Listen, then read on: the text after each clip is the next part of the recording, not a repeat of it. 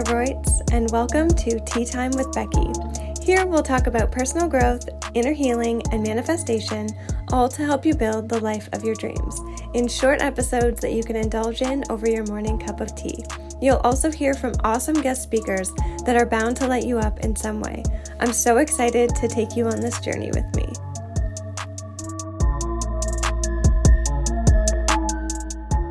Welcome back to Tea Time with Becky. I want to just start off by thanking you, beautiful souls, so much for all of your love and support. It has just been so overwhelming for me in the best way. I am just so grateful that you keep joining me here and that you are now comfortable enough to reach out with things that you would like to hear on the podcast, and it just lights me up so much. So thank you so much for being here. Today we're going to talk about grief. So it's something that each and every one of us goes through multiple times in our lifetime, but I find that it's very under-discussed. So we're not going to talk about grief in the sense of necessarily losing a loved one, but just grief on the bigger scale, and you could look at it even as smaller scale. So I want to start off by saying that there are so many different types of grief and that you are always fully allowed to express grief and to process it. There are so many different layers to it. And I just want to break down a couple ways that it has come up for me in my lifetime or through my time with clients that I see. I want to break down a few examples for you so that you can see how different people in your life may be expressing or going through grief in a way that you maybe won't understand, or maybe in ways that you're going through grief that you haven't actually realized that that's what you were trying to process. So my first example for you is if a close friend of yours tells you that they have lost their job. Now, maybe you know that they have absolutely hated this job and you see it as a beautiful new opportunity for them and one door closing to another door opening. However, as exciting as that may be in the big picture, that doesn't mean that that person is not grieving the loss of that job and potentially going through all different types of emotions like fear and sadness, regret, all of the things. So that's a small example of someone going through grief and you being able to see the bigger picture from the outside looking in, but that person being in it, not really being able to be there yet. So a better way to go about this would be to just ask them how they're doing, if there's anything that you can do for them, or if there's any way that you can be there for them while they're going through this process. And then you can also be there to cheer them on once they've gotten through that little bit of grief from the loss of that job and once they're on the same page as you. The same goes for identities. A lot of times when we go through big moments of growth, we hit a new stage in our life where we have to shed an old identity. And this could be with jobs, relationships, with anything really. And in order to get to that next step, we have to let something go. But in letting that old identity go, we still have to grieve that loss. And this can look like so many different things. A personal example I have for you is when in 2020, the end of 2020, when I decided I needed to close my hair salon, my whole family was so supportive and so there for me, and they were so happy for me. They were so excited that I was going to be moving into a new chapter of my life. They believed in me so much and knew that whatever I did next, they really believed that I was going to succeed, and they were so happy for me.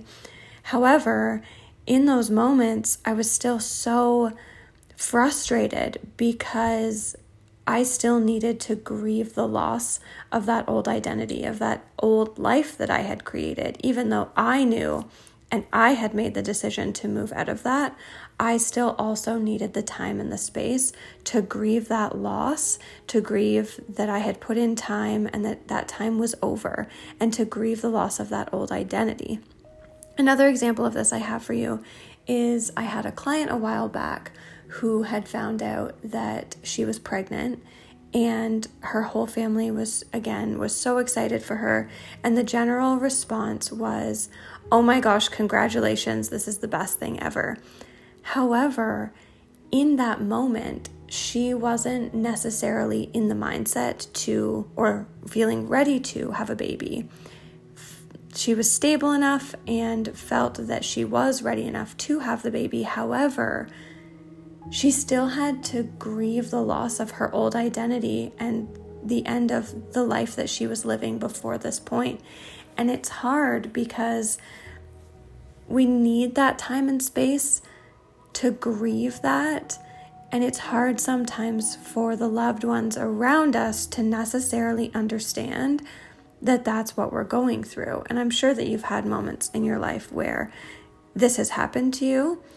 And the reason I bring it up is because it seems to be that we recognize it when it's happening to us, but we don't recognize it as grief. However, we, on the flip side, don't always recognize that then we do the same thing to other people. So when we jump on the, oh my gosh, congrats, or oh, I need to cheer you up, or if this person is sad, how can I make them feel better? Sometimes we have to just let people sit in their shit, and we have to let them process their emotions and let them take as long as they need to process those emotions. Now, I'm not saying that we necessarily want to let someone lie in bed with no help for days on end, but just allowing them the space, even if we were to say, I understand that you're going through some things right now. Let me know if you'd just like me to sit and listen and just hold space for that person with no judgment, without even wanting or trying to cheer them up, just letting them process the emotions that they're going through out loud without feeling like they're going to be judged or without feeling like you're trying to fix the problem for them. Because sometimes we really just need to process the things that we have lost in order to fully appreciate and experience the new. It's really all part of the human experience. When something new is birthed and created, it only makes sense for there to be a deathing phase that goes along with that. So when we just allow ourselves the time to actually process that and lean into it, and even just almost celebrate that deathing phase, even with all the uncomfortable emotions that come with it, at the end of the day, it does represent that something new is coming, or a rebirth is coming. I know that sounds a little out there and a little difficult, but really, if we give ourselves the time and we give others the time, we really allow ourselves to truly process emotions so that we aren't just sweeping them under the rug and suppressing them so that we have to deal with them later. I hope that this episode helped you out a little bit, or even just put into perspective some of the things that you are maybe going through or have gone through, or maybe even that other people in your life are going through. I would always love to hear your thoughts and how you feel about each episode, either in a review or if you'd like to send me a message on Instagram at Becky L. Coleman. I always love hearing from you guys. Thank you so much for joining me, and I'll talk to you next time.